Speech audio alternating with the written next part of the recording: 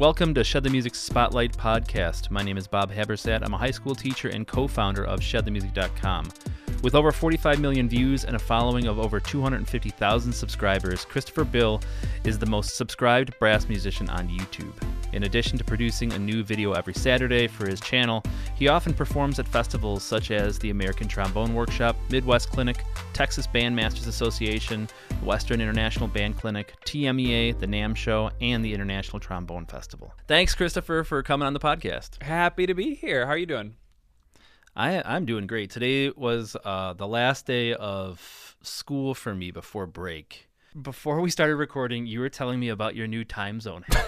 Can you please, if it's okay, can you please tell everyone how you're conquering the world by thinking you're off the coast of Brazil right now? I haven't told this publicly, so this is exclusive. We can cut it out. Yeah, Is it going to ruin it? No, Okay. It's fine. It's just I'm a lunatic. I think it's talk about creative problem solving. I mean, because of who you are with what you're doing and what you have around you, I'm like, this is genius. So the problem really was I'm not a morning person. Really, at the end of the day, that's the issue. And so I was not willing to wake up at 5 or 6 in the morning, and daylight savings time was coming around. And so I was like, the sun's now going to come up at 5 or 6 in the morning and be gone by 3 p.m. or 4 p.m. And I'm not going to wake up earlier. So I'm now just losing out on a couple more hours of daylight. And that's depressing in the winter in New York. It just is, right? I'm less productive when the sun's gone, and I wasn't willing to wake up early. So I decided, instead of doing daylight savings time, I was going to change all of my time zones on my phone and my computers and everything to this time zone off the coast of Brazil. So it is 3 hours later than Eastern Standard Time where I live. So instantly the sun was setting not an hour earlier, but 2 hours later. And it was just like this beautiful, I went on a walk. I remember it was maybe the second day I did it, and my friends were all making fun of me for it. They're like, just wake up earlier, go to bed earlier, wake up earlier, which is what I was doing. I just was pretending I wasn't. And so it was the second or third day, I think. And I, woke up late, meaning maybe 11 a.m., which is 8 a.m. in Eastern Standard Time. But for me, it was 11. Okay. So I woke up late, and I'm like, I can't stay in bed. Okay, get up. I make breakfast. I do a little work. And then I'm like, oh, it's getting kind of late. It's like 4 o'clock because the sun usually goes down. Oh, wait. I got a couple hours of daylight left. So I went out and I went for a run and went on a hike. And then I got back. It was like 7 p.m. The sun was just going down. And I just had this huge grin on my face. And I'm like, I don't care if everybody in the world thinks I'm a lunatic. This is amazing. Because I'm not going to wake up earlier. So I'm just missing out on, the earlier, daylight if I don't do this. I'm like, yeah, I think it works. And, of course, I'm not on a normal schedule. Everything is virtual. I live alone. So I'm already converting times to... for this, instance to Central Time. I'm dealing with a lot of people in LA. Coming up in next week, I'm working with a bunch of people in London. So the time zone thing is already kind of all over the place. If anything, this makes it much easier for me to work with people in Europe because I'm closer to them. Man, wait until you have to collaborate with somebody off the coast of Brazil. You're going to be so in sync. I know what time it is. Yeah, so that's actually another kind of just funny side note, which is I knew that this was the sweet spot where it's it's enough. It's 3 hours ahead of Eastern, right? 4 would be too much. 2 would be too low. Okay, 3. There's only one place in the world where that exists, and it's this little tiny island off the coast of Brazil. And the reason it's known is because it is the only place with that time zone. And so it's really important for clocks and for everything for that to be in existence, or else it would be missing one of the important hourly time zones, and it messes things up. So it's that's the one for me. And before daylight savings time, I was looking, it was a place in Greenland was the sweet spot, but they don't do daylight savings time there, so it didn't work. That's crazy. And the island is shaped like a trombone. It's shaped like a trombone.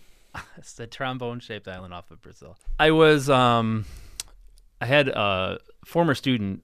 He needed to write a paper, and he needed to ask me some questions. So he wanted to interview me last week.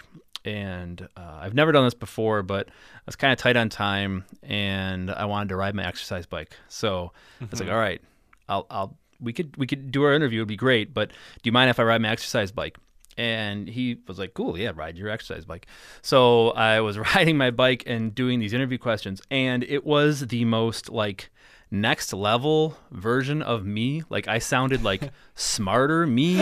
I was making these inferences and these connections to things that I've never made before. I was inspiring myself. It was like I was coming up with the new ideas for different things while I was talking to him. I need to do some jumping jacks before this then. Yeah, well, I was thinking about that. I'd like for maybe my podcast thing. You need a podcast thing, I guess. Yeah, it should be like we can both be on exercise equipment, talking to each other, and then like that could be it can get us to the next level. I wasn't in my way, I was like more flow state. Do you have any unique things that you do to like amp up your creative state to get out of your own way? It's funny you mentioned that because I'm just like, oh, that's such a good idea. I should do that when I ever get in a rut, because what I don't do that at all. I don't have any tricks. I literally just like work through it, and it's sometimes miserable. But so I've been doing these live streams. I try to do them every week, but life gets in the way often. Where I just kind of go on Twitch and do improvised loops with trombone, piano, whatever voice. I've gotten some new toys along the way, but it's still generally the same thing, just kind of coming up with something. People send me keys and styles, and I just kind of go. And the thing that happens with that, once in a while I'll start something and I really like it and it's great the whole time. Usually I start something and it's awkward and it doesn't really work and I kind of hate it and the chat kind of hates it. It's like, okay, but I always work through it. And it morphs a little bit, and maybe it's not the thing that we started out doing, and maybe it's not like a classical version of this tune in the key of A. Like maybe I transpose it so it's a little bit faster, and the vibe is different. And now my ear is starting to take me places just based on what I'm hearing from what I've already done, and I work and work and work, and by the end I always love it, like always. And I'm surprised every time too, and I shouldn't be anymore because I know like that's what happens in the creative process. But it surprises me every time. It surprises the chat every time. We're like, oh, man, this is groovy now. I'm like, yeah, okay, I kind of like it now.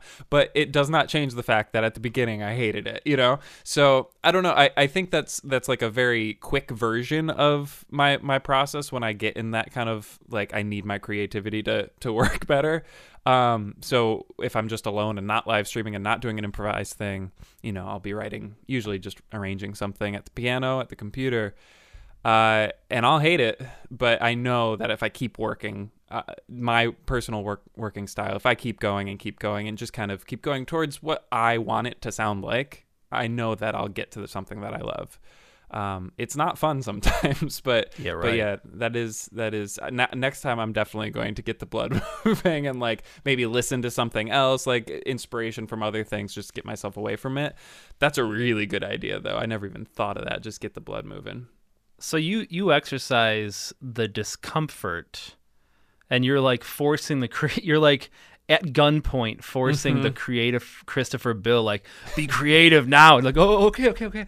So that's still a form of exercise. Can I pull up a quote? Yeah, dude. It's by Chuck Close, the painter. And I want to get it right. I usually misquote it, so just for you. Okay, you ready? So this was sent to me by Alex Isles, who's one of the greatest West Coast trombonists. He's on everything you've ever heard, Star Wars, like everything, Incredibles, everything. And so he sent this to me when I was actually turning down his school for grad school. He called me after I said, no, I'm not going to go out to Cal Arts for grad school, and was like, just because you're not going to come here doesn't mean we can't work together. I can't, help you as a teacher, which was, obviously amazing from somebody like that. And we talked, and he sent me this quote, and think about it every time I get in that situation. So it's, It's not long. It's inspiration is for amateurs. The rest of us just show up and get to work. If you wait around for the clouds to part and a bolt of lightning to strike you in the brain, you are not going to make an awful lot of work. All the best ideas come out of the process. They come out of the work itself. So Dang. I know. It's And all about I the think about process. that. Just like, yeah, the process is the creativity. It's not like by the end. I mean, again, sometimes I start one of those things and it's awesome and I love it the whole way. But that's what, 1 out of every 20, So you can't wait around for those. And that's my Saturday deadlines for the YouTube channel too. Like eventually you just gotta like, all right, we'll do something and make it work.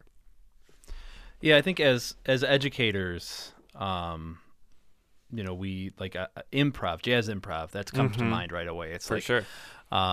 We try to teach students that improv is spontaneous composition, and all the greatest improvisers are just flowing forth their creative awesomeness, and Yeah. a lot of it is just trudging, and then memorizing some licks and stuff to intertwine between the actual creative moments in your improvisation.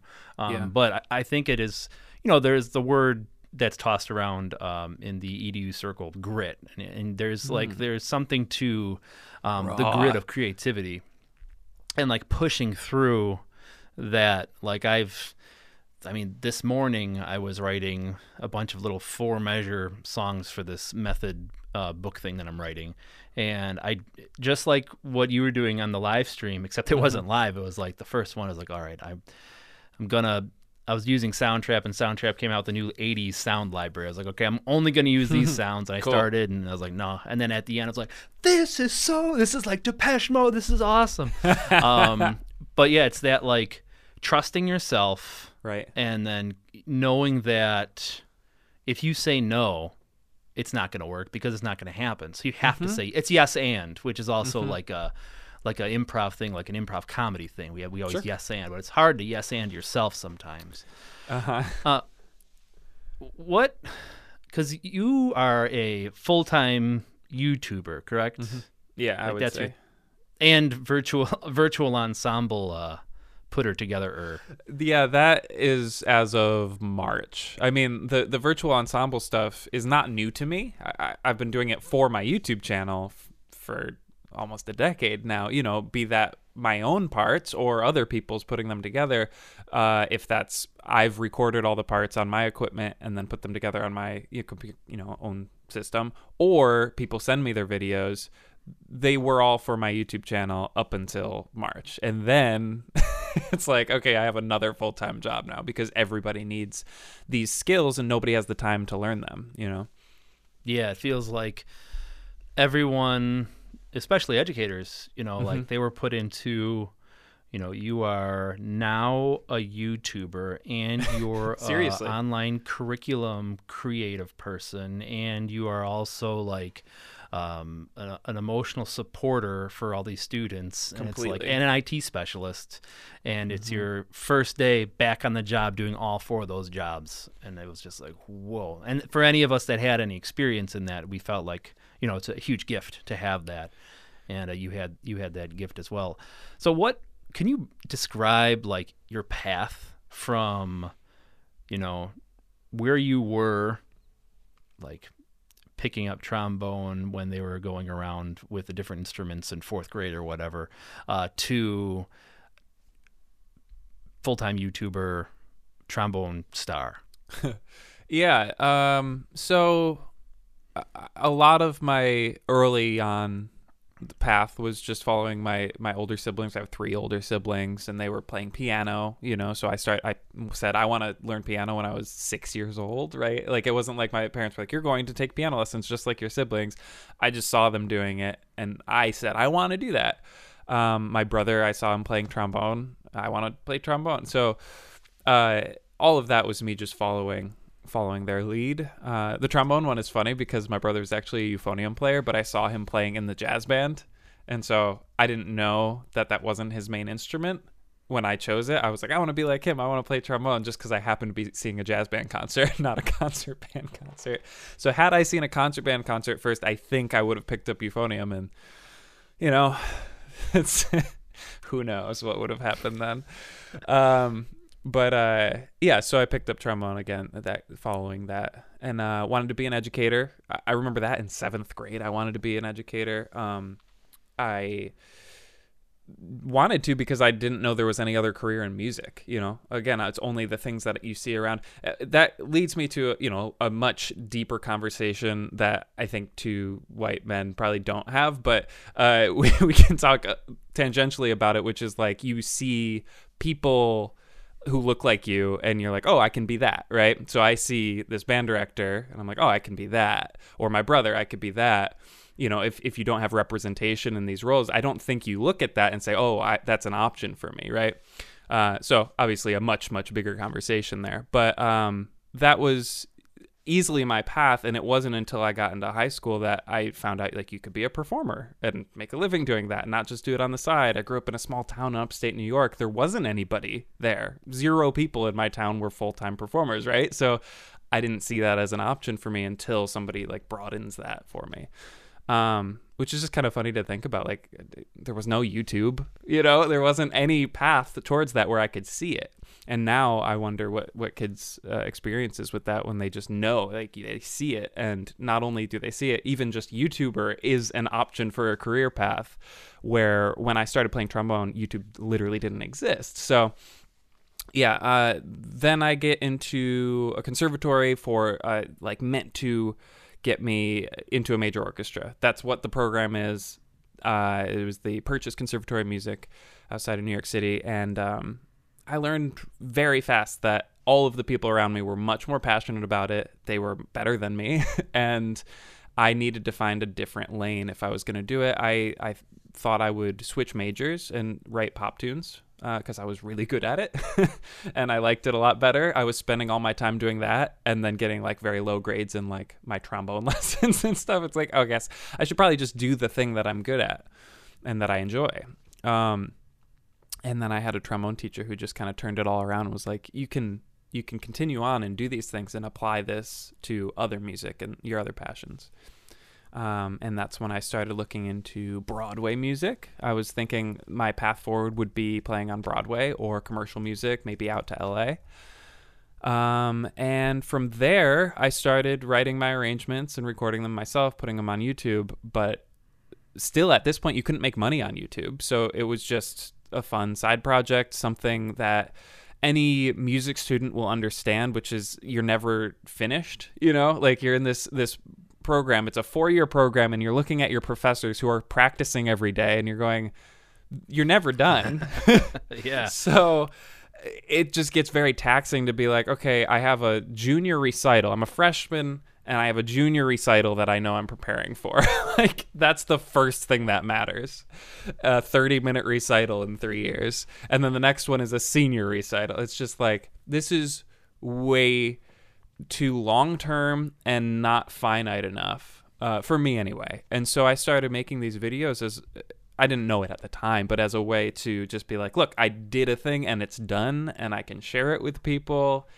And once I hit upload, once I finish this thing, it's done and I can't edit it anymore. I can't. So it's just like this little time capsule, each video. And it's been like that since, it's been almost 10 years since I posted that first one. And every one is just a little snapshot of my progress. And at the beginning, they weren't very good, but I was proud of them at the time. And so that's what they were. Still wasn't a career. Even in college, even as I was making those videos, it wasn't a career because nobody was doing it as a career yet.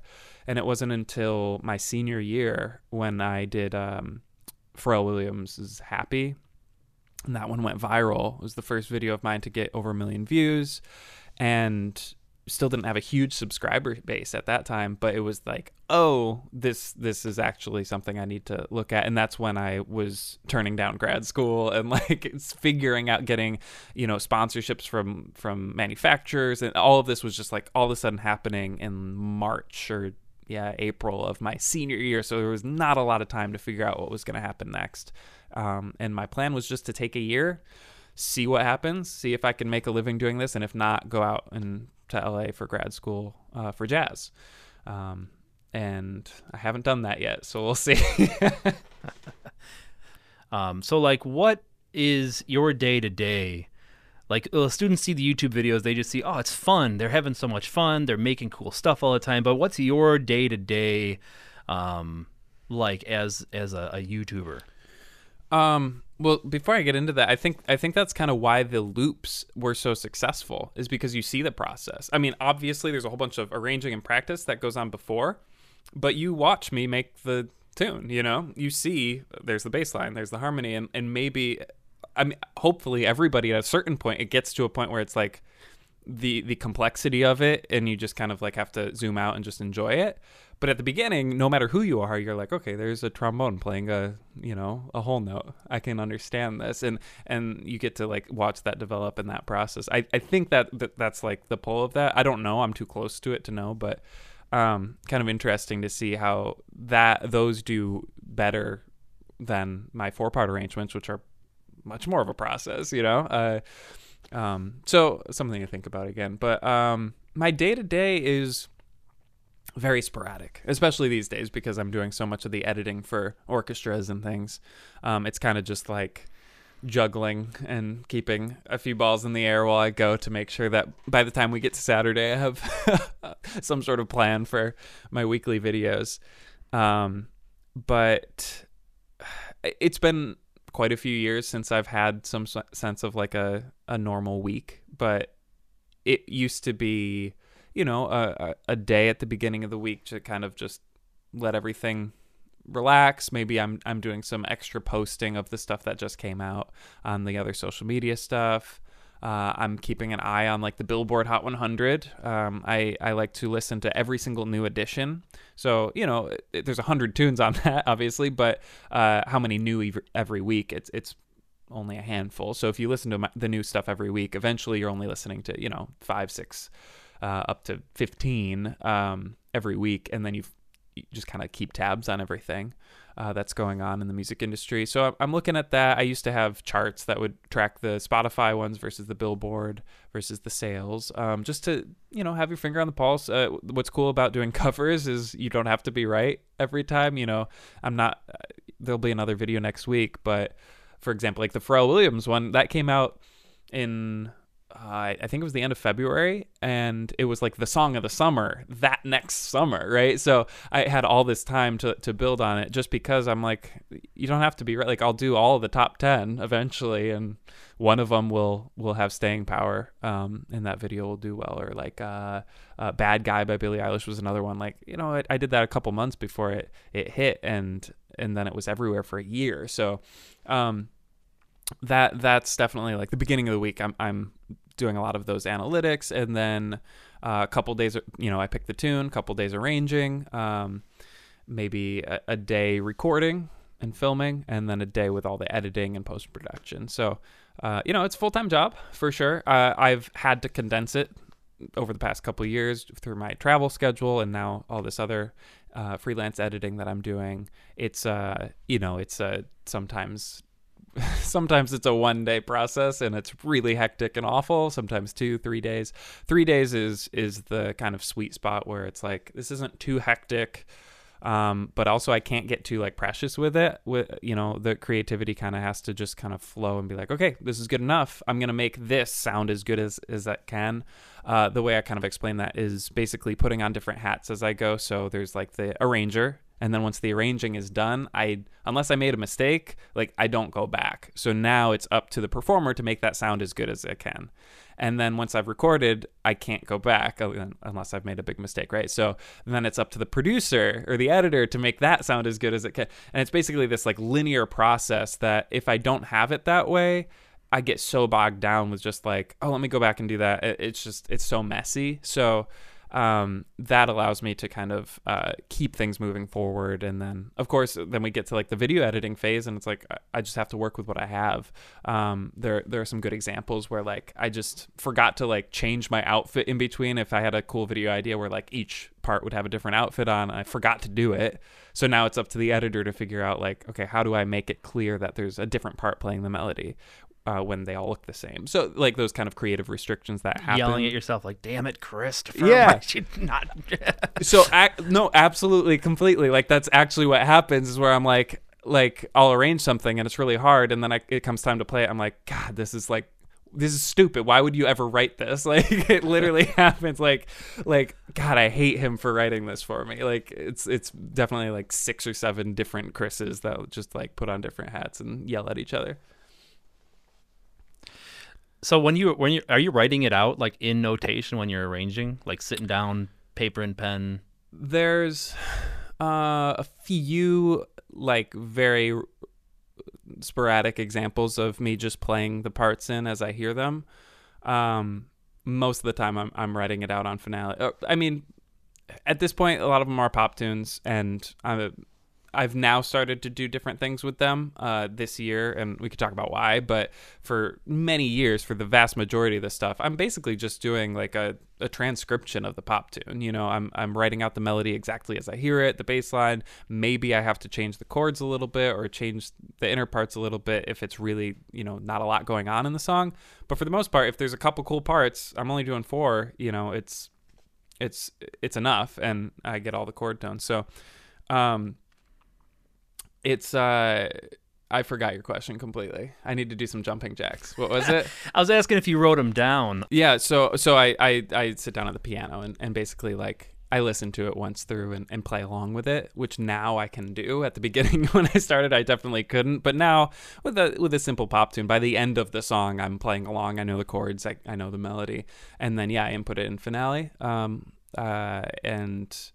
kind of go with it. What I alluded to is now I'm doing things like this pop tune, except it's now in a jazz style, or it gets funkier as it goes on, or it gets more complex as it goes. And the reason for that is basically the YouTube algorithm wanting playtime. So, you know, the duration somebody watches my video is really important. And with a pop tune, like once you get to the first chorus, it's kind of like, okay, I get it, and people would click off.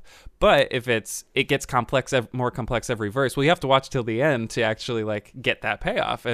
And another way to say that though is like this is kind of like a cynical way to say it. The other version of that is it's just better content that people want to see more of, right? So like we're playing into the algorithm for sure, but also like there's a reason that people are watching more. It's because it's better and more engaging. So it's been way more fun. Obviously, that's a much longer process. I have to kind of start with the end of that, like what's the final version sound like? Like I did the Addams Family, but it gets funkier as it goes. Okay, so what's the end sound like? And then kind of watering it down till we get back to the original, which is the first thing you hear is like, okay, this is how the song sounds, and then just adding an element each time.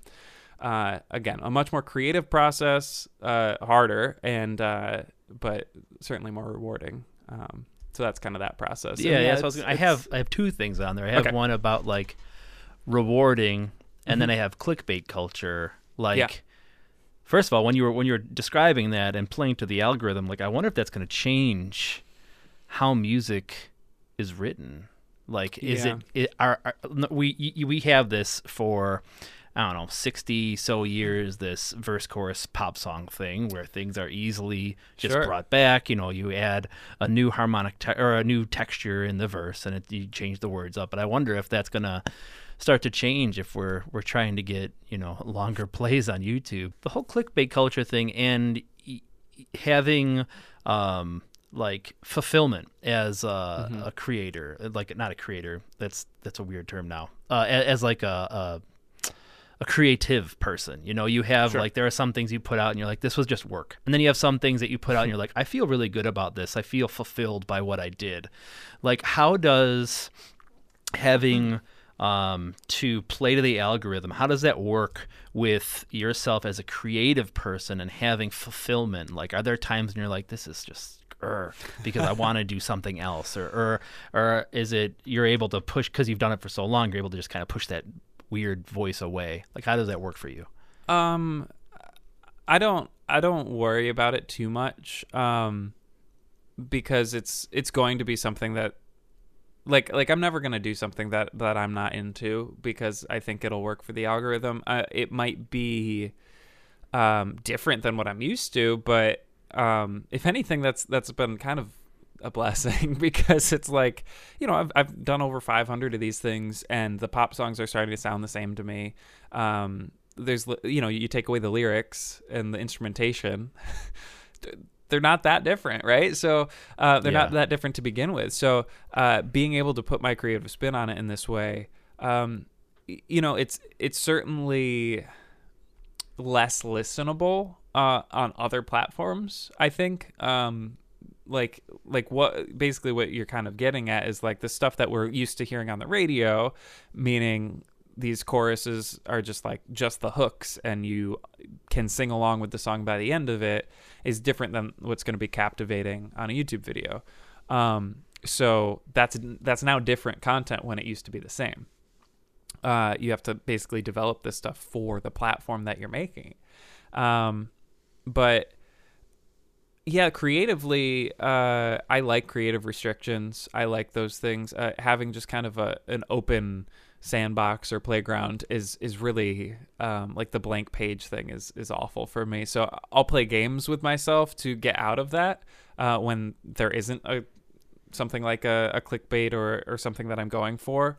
But I mean, even like a TikTok where the game is like, can I make a perfect loop out of this? So, you get to the second time, you didn't even realize it started to loop. That's like this creative restriction on the video side, on the audio side.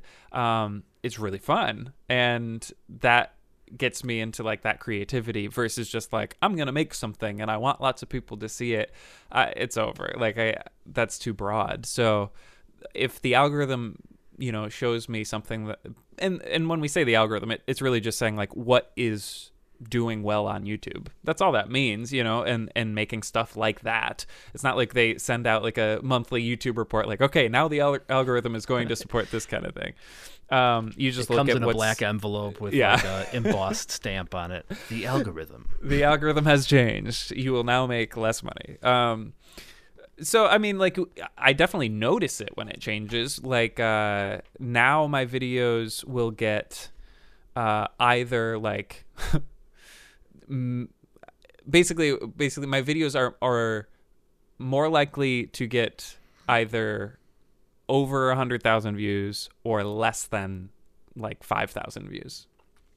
Where it used to be that it would be basically in the middle always, So it's now like overly promoting stuff that does well early on and overly demoting stuff that doesn't do well early on. So it's much more sporadic, and that basically happened around the time where like YouTube's homepage changed. So it used to be you'd go to youtube.com and it would show you all the people you're subscribed to, and that's it, like all their new videos. Now, as I'm sure most people know, you go to youtube.com, it just shows you recommended stuff, not necessarily the things you've subscribed to.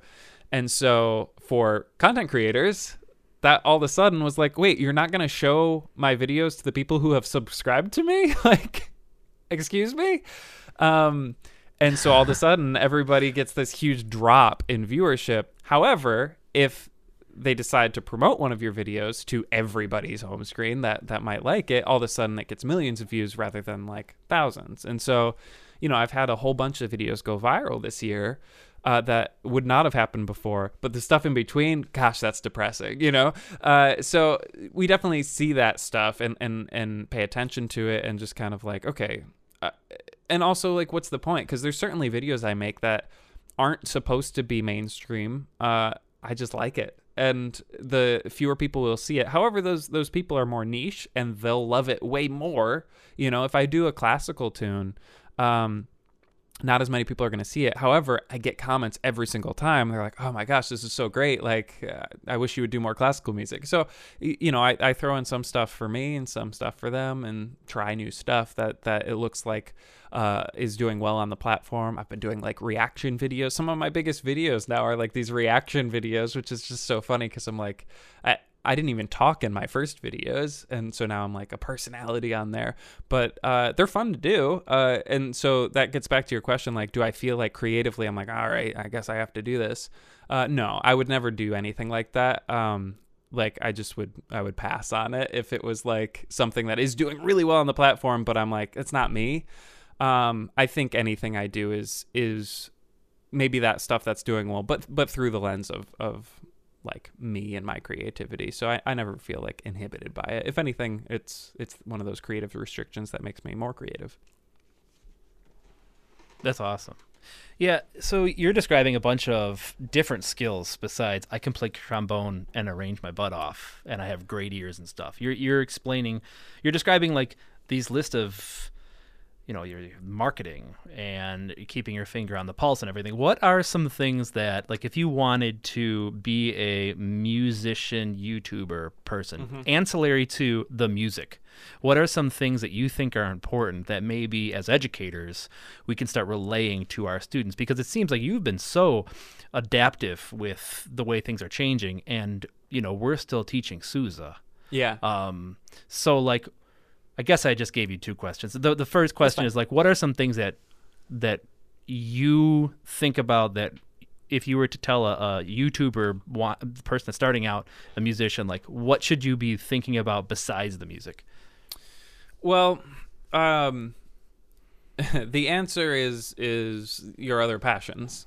Now, if their other passions are the same as mine, then I can go, and I will go into more detail on my path. But the only reason I'm a YouTuber trombonist is because I'm passionate about arranging and trombone, and technology and marketing, and like these are my passions. Computers, I love video editing, like all of those are other passions of mine. It's not like I wanted to be, principal trombone in the New York Philharmonic, and I went, well, I guess I'll settle for being a YouTube trombonist, right? Like this is what just made sense in my path.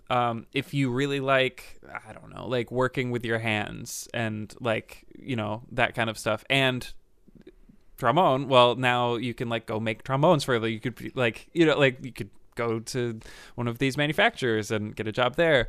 Like it's combining those passions. And you may think like, well, do you really need to be able to play trombone to make them? And the answer is like, yes, there are literally people in those factories who play test the instruments they make, and that's an important part of the process because they put a bunch of stuff off the production line if it doesn't play right. So you can combine all these things. If you're really into law, well, you could be like a music lawyer and study copyright and all this stuff that is super super important right now. So it's combining those passions. Now, if like me, you are into these other things, for me it was, no, I never took a single class on music business or marketing. I guess I did take one on kind of viral marketing stuff, which was really interesting, but it was, taught by somebody who worked on like the original David Letterman show. So it's dated, right? But the ideas of marketing were still relevant, of course, and sociology. And that was so interesting to me to think about the perception of what I'm making, which is certainly important for any industry, musicians specifically, any creative. Like your intent is only it only matters to you, because how people perceive it is going to be what they think about it. So if you have to change what you make, even if it's not authentically what you were going for you, if it's going to be perceived as that, well, then it was worth it, right? Then the art is what it was supposed to be by the person consuming it, or looking at it or listening to it. And that's a hard thing to swallow. Like I'm going to change this, even though it's perfectly authentically what I wanted it to be. I'm going to change it so it's not authentically what I wanted it to be, but so it's perceived the way I want it to be. And that's for any messaging, any marketing, that I was definitely nerding out about at the end of college and throughout this stuff, is like that kind of just, finger on the pulse of knowing how people are going to interact with this stuff when they see it. Are they going to perceive it as authentic and like personable? So I'm like standing in a room talking to a camera by myself. It's a really awkward thing. So if it was being authentic, it would feel real awkward, right? But no, I'm like trying to make the person on the other side of the camera feel like I'm talking to them. And so that's, acting, and that's all these other things that like was fun to learn. The video editing, I learned all that just through tutorials on YouTube, Video Copilot for After Effects with Andrew Kramer. Like all free stuff. I'd never invested money in this until I got to a barrier where it was like, I want to do this thing creatively. Okay, I have to invest some money to get there, which is way easier now. I didn't have a smartphone for 3 or 4 years when I started doing this, so I had to, get a camera and a microphone and all that stuff. Now you could do it on your phone just to start. So the barriers are lower even than when I started. And then the other thing to think about is if you're trying to follow in the footsteps of somebody like me, the footsteps are gone. Just like I couldn't follow in the footsteps of my teachers because what they did when they were my age is not a thing. Like they were saying, oh, I worked my way through school playing in a wedding band. What? Like, that's not a thing. You don't get to like make enough money to go pay for college by working 3 nights a week in a wedding band. No. Like that's not a path for us anymore. And they understood that, but it's also like they don't know the landscape. And so it's moving so much faster now where even what I did isn't really available now. I was one of the first 2 people making, YouTube videos on trombone. No, there still aren't that many. I'm positive there's room for 10 more, but people aren't it's harder to build a following because of the changes to the algorithm. It's harder and different. So you can't just do what I did because it's different now. If I were starting today, I would probably start on TikTok, right? You follow these trends, and now my content is different because of it. So no longer am I making 7-minute videos. I'm making 60-second videos and way more of them. So it's basically looking around, seeing what's going on, and figuring out what you would make creatively. And then the last thing I'll say about that is the best advice I can give for anybody is just to make something that you would love to see if you weren't not the one making it, right? So if you make something and then kind of disassociate from it and pretend you're like, again, this is the perception thing, pretend you're like scrolling through Instagram or wherever you're going to post it, and you see it, like, how do you feel about that as you seeing somebody else making this? And if you're like, oh my gosh, this is amazing, I want to share it, well, that's a good place to start because you're not alone. That content will find the people that are just like you all around the world. You didn't used to be able to do this because you would have to be in your own community, and so kind of making stuff that lots of different people like. But now I can make weird trombone videos that only like one person in each town likes. However, there's a lot of towns, right? So now you can be that really, really niche thing, and the more niche it is, the more, obviously fewer people will see it, but the more those few people will want to like spend money and, follow you and love what you're doing. So that's kind of the thing. Like, you don't want to be just like another, I used to say like piano vocalist on YouTube, because there's a billion of them, and how do you stand out? How are you any different? So if you focus on the creative output, on what you're doing, and like just loving that, then like the audience reception it'll come eventually, but it can't be about that because you'll just get bogged down. So I was getting to the second half of the question was, as the teacher, so like what can we do differently, right, to help facilitate that? Even as we're saying this, and as this gets listened to, the landscape has probably changed ever so small, ever so smally, whatever it is, slightly. But how can we as teachers equip our students to have that flexibility and like that, being able to look at themselves creatively, and then also, like there's still the fundamentals.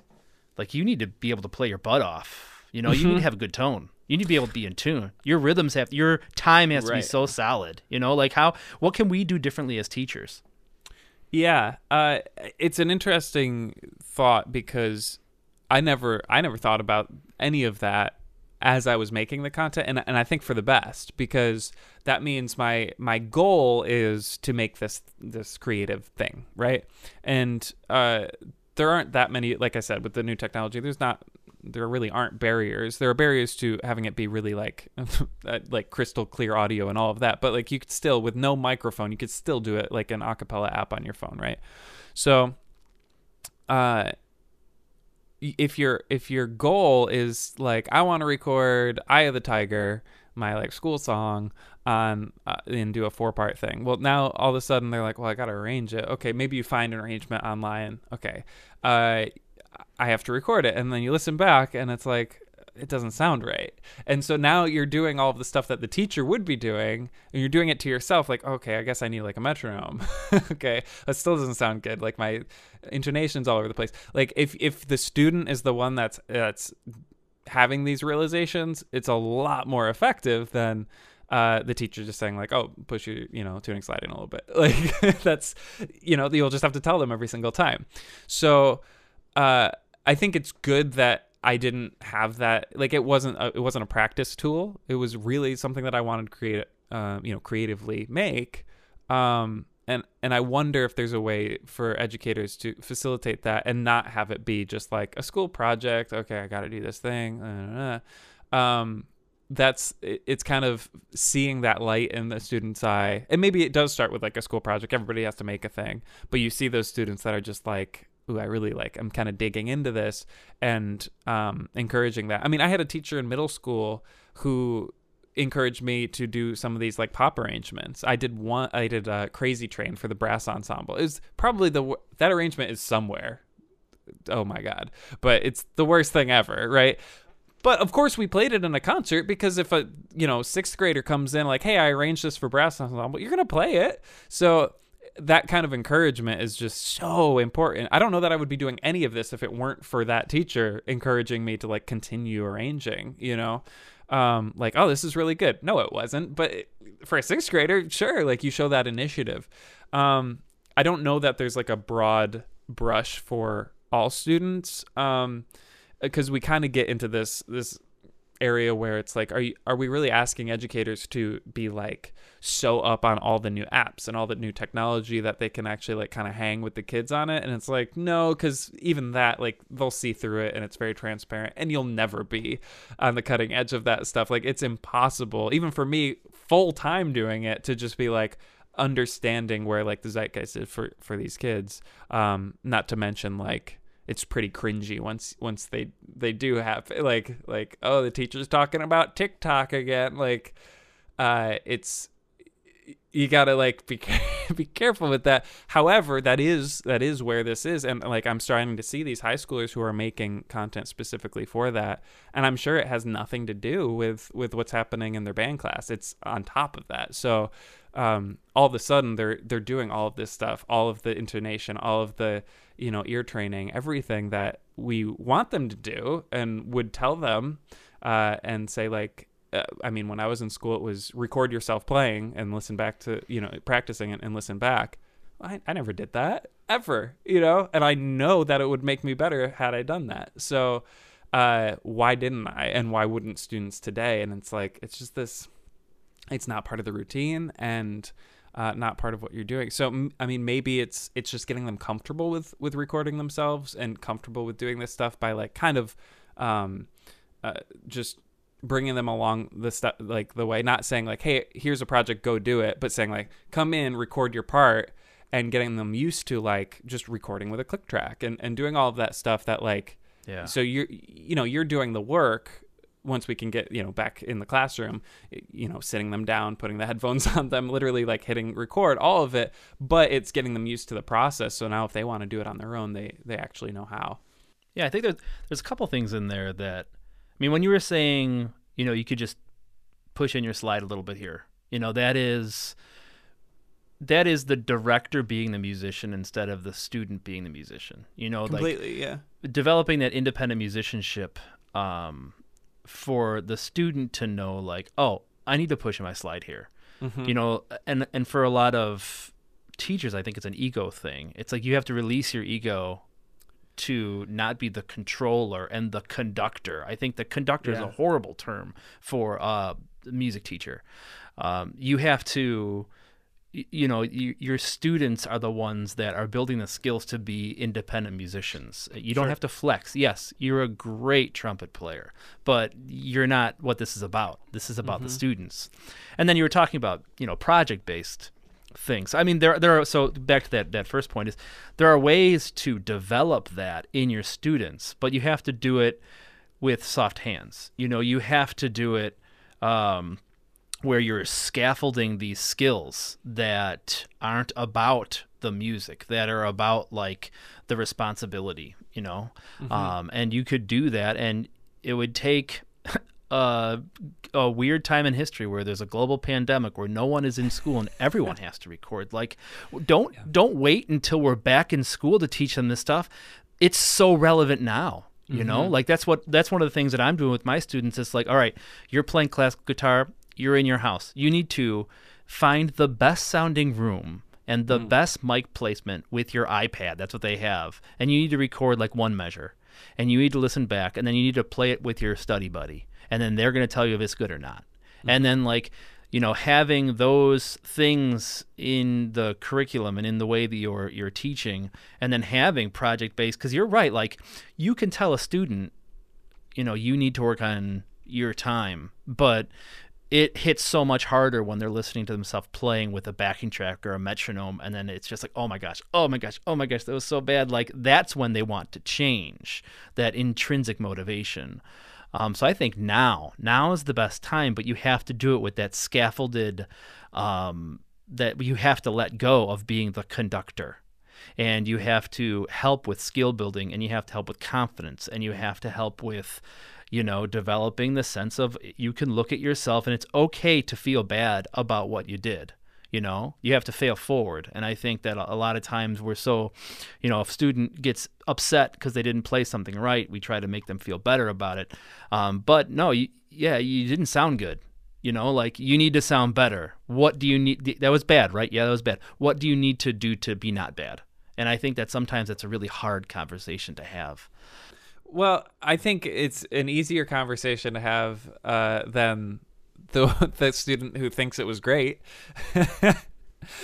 You know, like that. I mean, it's kind of freaky to me to listen back to the early stuff I did, because I really was proud of it. You know, I really did think it was really good. And at the time, for me, I guess it was, you know, but it's scary because obviously you get diminishing returns. Like, the more you practice, obviously you get better, but it's not as much as, you know, your first day playing an instrument, you might make a sound from not making a sound, and that's more progress than you'll ever make in a day playing your instrument for the rest of, like, you know, your life. So it's definitely diminishing returns throughout. Maybe you have like a breakthrough here and there, change your embouchure, whatever it is, but most of the time it's just these little tiny baby steps. And it freaks me out to look back at that, because I'm like, in a year, or at most 2 years, I would look back and be like, ooh, like, that's not good.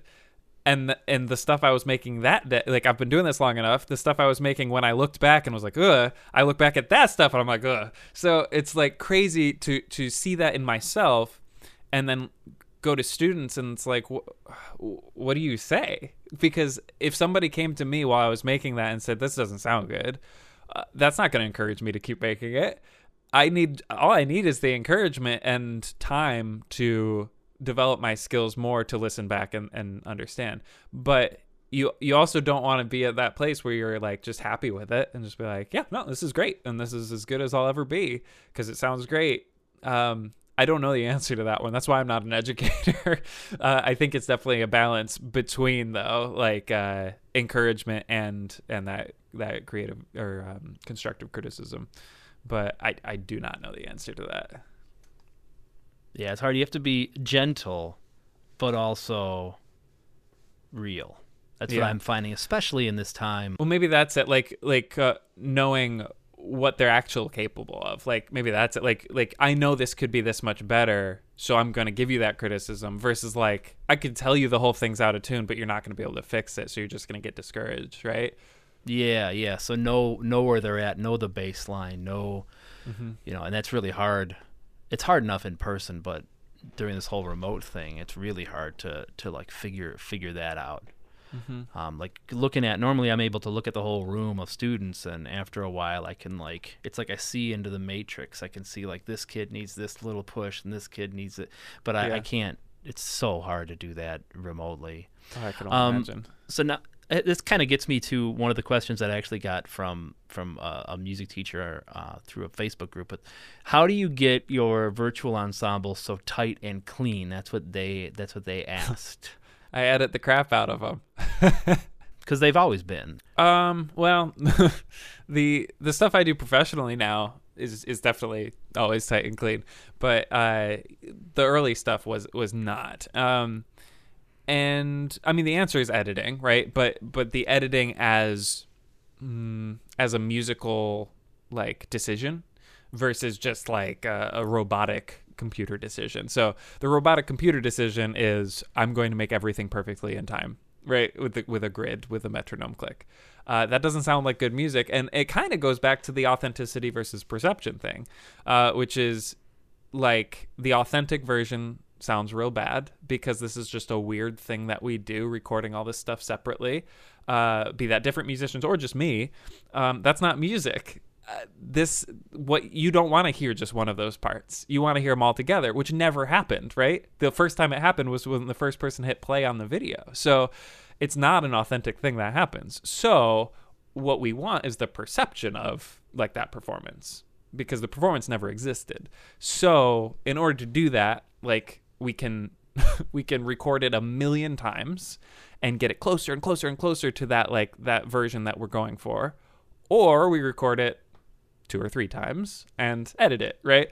And so the editing as musician means knowing what it looks like to swing, right? Like what it looks like to play stuff like a staccato note in time. You would think maybe that's all of them lined up to a grid. It's not, right? There's these little differences. If you could actually just take a wind ensemble and say, everybody play a staccato, B flat chord, go, bam, you wouldn't see all of those instruments line up perfectly. We're not that good. So it's knowing those things, knowing that like the tuba takes a little bit longer to resonate. So maybe that has to be earlier. Like those very minute things are the reasons why my stuff sounds good these days, and hopefully it'll continue to get better the more times I try stuff out and learn things. But the biggest one was swing. The biggest one was knowing like all of the different kinds of swing and knowing what it looks like. Obviously I know what it feels like, but when you're editing something, that's not enough. Like you have to literally place it exactly where it needs to be. So are you talking about like looking at the waveform itself and then Yes. looking at like, wow. Yeah. Okay. Yeah. And so hopefully I do a good job with the recording, and there's not a lot of that. That has to be like placed every single note. But that's what it comes down to is you listen through, and now I have to make a decision because there's say 4 parts and 2 interpretations of it. I have to choose one, or something in between the two. So how is that perceived as like a groove, or how is that perceived as authentic, like just natural sounding music? And so usually it starts with me actually micromanaging the tempo track. So before I even record, I'll take like a MIDI of the arrangement, and I will do these little tiny pushes and pulls of tempo, which is what you would do in a live setting, right? You have the conductor who just, has the tempo move with the music. So it gets to another phrase, maybe it slows down a little bit, and then at the beginning of a phrase, it, speeds up a little bit. These are not like, oh, it's 85 beats per minute, then it's 90 beats per minute. It's like 85 and then 85 and a little bit, right? But that's the kind of like breath that we're feeling, that kind of weightness or weightlessness of the music, and what makes for something to sound really natural. So I'm literally micromanaging all of that stuff before I even hit record. And then when it comes time to edit, maybe I have to adjust that. Those are the kinds of things that I was saying before, where like when it comes time to edit, it's the editor's job to make sure it sounds natural. And if it sounds overproduced, and robotic, then I need to go back, because the whole point of this, again, is the perception of a really natural and authentic performance. And if it sounds, I'm going to say too authentic, too raw, too gritty, then I need to do more production on it. And it's finding that balance right in the middle where it's, produced and sounds really, really great, but not robotic, and not, like bad, not like yeah, that. I think what people want to hear is, oh, I clicked, I went to properties and then I went to this window and I clicked this button. I think that's what people want to hear. I mean, more and more that's happening, which is kind of scary because like there's in Ableton, there's which is a digital audio workstation, audio editing software, and they have these grooves, the groove pools, and it's these recorded in versions of swing. And so you can literally go through the groove pool and say like, oh, I like the way this swing feels, and then it will convert MIDI to that swing feel.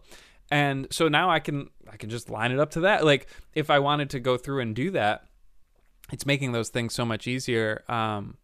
The only problem is I've learned how to do it the old way for all of these things, that it's actually faster for me just to do it the old way a lot of times. But somebody coming up and learning these tools for the first time, there's no reason that like these shortcuts wouldn't be used and very, very effective and powerful.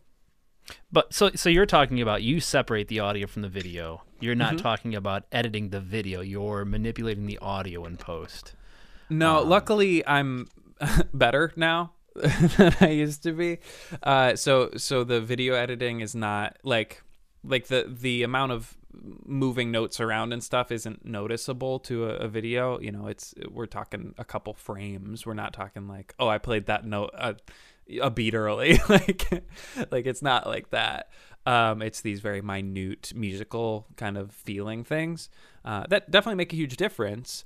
But when you're watching it, you're not going to notice a difference. There are notes, my kind of process. I'll film and record one really good take of each part, and then I will go back and re-record any stuff that needs to be, fixed. And tempo usually is not one of them. It's usually like articulation or intonation, or maybe I did like miss a note. So I like to say you'll never see me or you'll never hear me miss notes, but you'll see me miss notes because I'll use that same video. You'll never notice though, like unless you're going through. And luckily you play an instrument where it's not as cut and dry. No, nobody will ever know. So yeah, there are inconsistencies with the video for sure, where like if I re-recorded something, it doesn't line up exactly, but it's usually close enough. So but there were times before and once in a while where it really doesn't line up. Like I played a note in the wrong spot or something, and I'll have to manipulate the video too because it really, really looks bad, especially if it's the melody part. That hasn't happened in a couple of years, but there definitely were times where I would have to like fix the audio, and then when it gets to the video portion of the editing, it's like, okay, I have to fix that too. I mean, yeah, I have to. Good thing that there's enough people in some of these virtual ensembles. At high school and middle school, because you have to like change some of their audio and move it over to make it in time and make it sound good. Yeah. When you get enough people in something, you don't notice. And the other thing is we hear with our eyes a lot. And we see with our ears a lot. So it's like we kind of just make them match up. We will hear something and you'll see it and be like, oh, that looks right. And sometimes you'll see something in here and be like, oh, that sounds right. You take such a positronic approach to that. I'm sure like somebody else would look at it and be like, that looks like it sounded wrong. But that's good. Yeah, maybe. Yeah, but I mean, like with all these helper tools, like being able to quantize your audio. The first time somebody showed me that you can quantize an audio file, I was like, wait, what? Like, people still have to play it live, though. Like, so you can listen to someone that has like editing chops, and then like you go to see them live, and then it's just like their time and their intonation is out, and you're like, whoa. But I mean, I think live looping is the greatest. Like maybe that's what every educator should give their kid a looper pedal. It's telling fast because you're setting the time right from the get and the intonation. And so you don't have to be in tune with a tuner at the beginning, and you don't have to be in time with a metronome at the beginning. But that second loop, you have to be in time with yourself, and you have to be in tune with yourself. So it's a much more like musical and applicable skill, I think, once you get to that point, because it's like that looper isn't going to waver. It's not going to change. So now all of a sudden you have to use your ears versus just your eyes looking at a metronome or a tuner, you know? Now I'm writing down lesson plan ideas. So I'm going to make it's like free looper app. I'm sure that exists, right? And then, Loopy, I think it's called. Loopy? Yeah. Mm-hmm. You give kids the very, very loose parameters, and it's like you just have to record a loop with yourself. Mm-hmm. Because I remember the first time I had this little looper. It's called a Ditto. I like threw that thing out the window. I was like, "What? I'm not that bad. I am not that bad." But I was that bad, apparently. That's the thing. Yeah, you kind of can't hide from it. And you down the road, you start to do things that you would do in an ensemble. If you could hear all the other parts, like, oh, this is a major chord and I'm playing the third, so I have to lower it a little bit, right? That comes later, but it definitely happens, and without even thinking about it, it happens because you're just like, I need this chord to sound the way I want it to sound. You're not like micromanaging that necessarily. It's really cool to see in a live setting on trombone specifically. I don't know if you've ever watched like a trombone section play in an orchestra or something. Not at the super high level because they just played in tune, but just below, like at like a really like good orchestra or community group. If two trombonists are playing something, one's a little bit higher than the other, you'll see them instantaneously just move their slides in the opposite directions to meet each other in the middle. It's like the coolest thing. And every instrument does it, but with trombone, it's such a visual thing. And whenever it happens to me, like you just see the person match you halfway going the opposite direction with the slide. And you just kind of like, okay, good. This one gets it. Because otherwise you're just meeting them the whole way. And it's like, okay, this wasn't a great musician. They're not listening. It's crazy how fast it happens. I don't think we give ourselves enough credit as musicians, like how fast our ears can like make our bodies physically react and fix this stuff in real time, where it's just the very start of the note and then it's in tune. You know, obviously, like I said, at the super high level, it's just in tune from the get. But yeah, they're in tune. Yeah, but that's less exciting to me, you know, than actually like seeing a mistake, or like it's not the you know, intonation isn't vibing and the chord isn't resonating the way you want it to, and seeing that like progress, which totally happens with looping. So, you know, if you're playing whole notes, by the end of the whole note, it better be in tune, you know? Yeah. I love that. Yeah, So sure, quick story. I was live looping. I did it for about a year. There was a yoga place that was across the L from my apartment. Okay. I live living around Chicago. So I asked them if they ever have musicians, and they're like, yeah, we have some people do like gong baths and stuff. Sure. And so I pitched this idea, like I'm gonna do live looping on guitar, and I did it for about a year. Like I'd bring at the end of it, like I had, you know, I used Main Stage, which is like Logic, and then I had my guitar, and I could make like a whole hour of soundscape and have it kind of flow with what the instructor was doing. It was really cool. But if you ever did a clunker, like when people are like breathing together, it's detrimental to yourself to hear it when you're looping, but like to ruin the vibe of like 30 people that are like that are like touching their souls. It's like, oh my gosh. It got me. I only did a couple of them where it was wrong. And one of them was it was a software thing. Like I pressed the wrong button and I triggered a drum loop really, really, really loud in Main Stage. I quickly turned it off, but it was like, I just brought a whole lot of people way further away from Zen. That's so not funny. Good. Yeah. I used to hit the microphone with my bell, and it was just like, I mean, sometimes if it was at least on like an eighth note in time, then I could turn it into like the drum beat. But there were times where it just there's no saving this, and it's just over. Like you gotta figure out a way to end it, because every single time they're hearing this clunk. Yeah.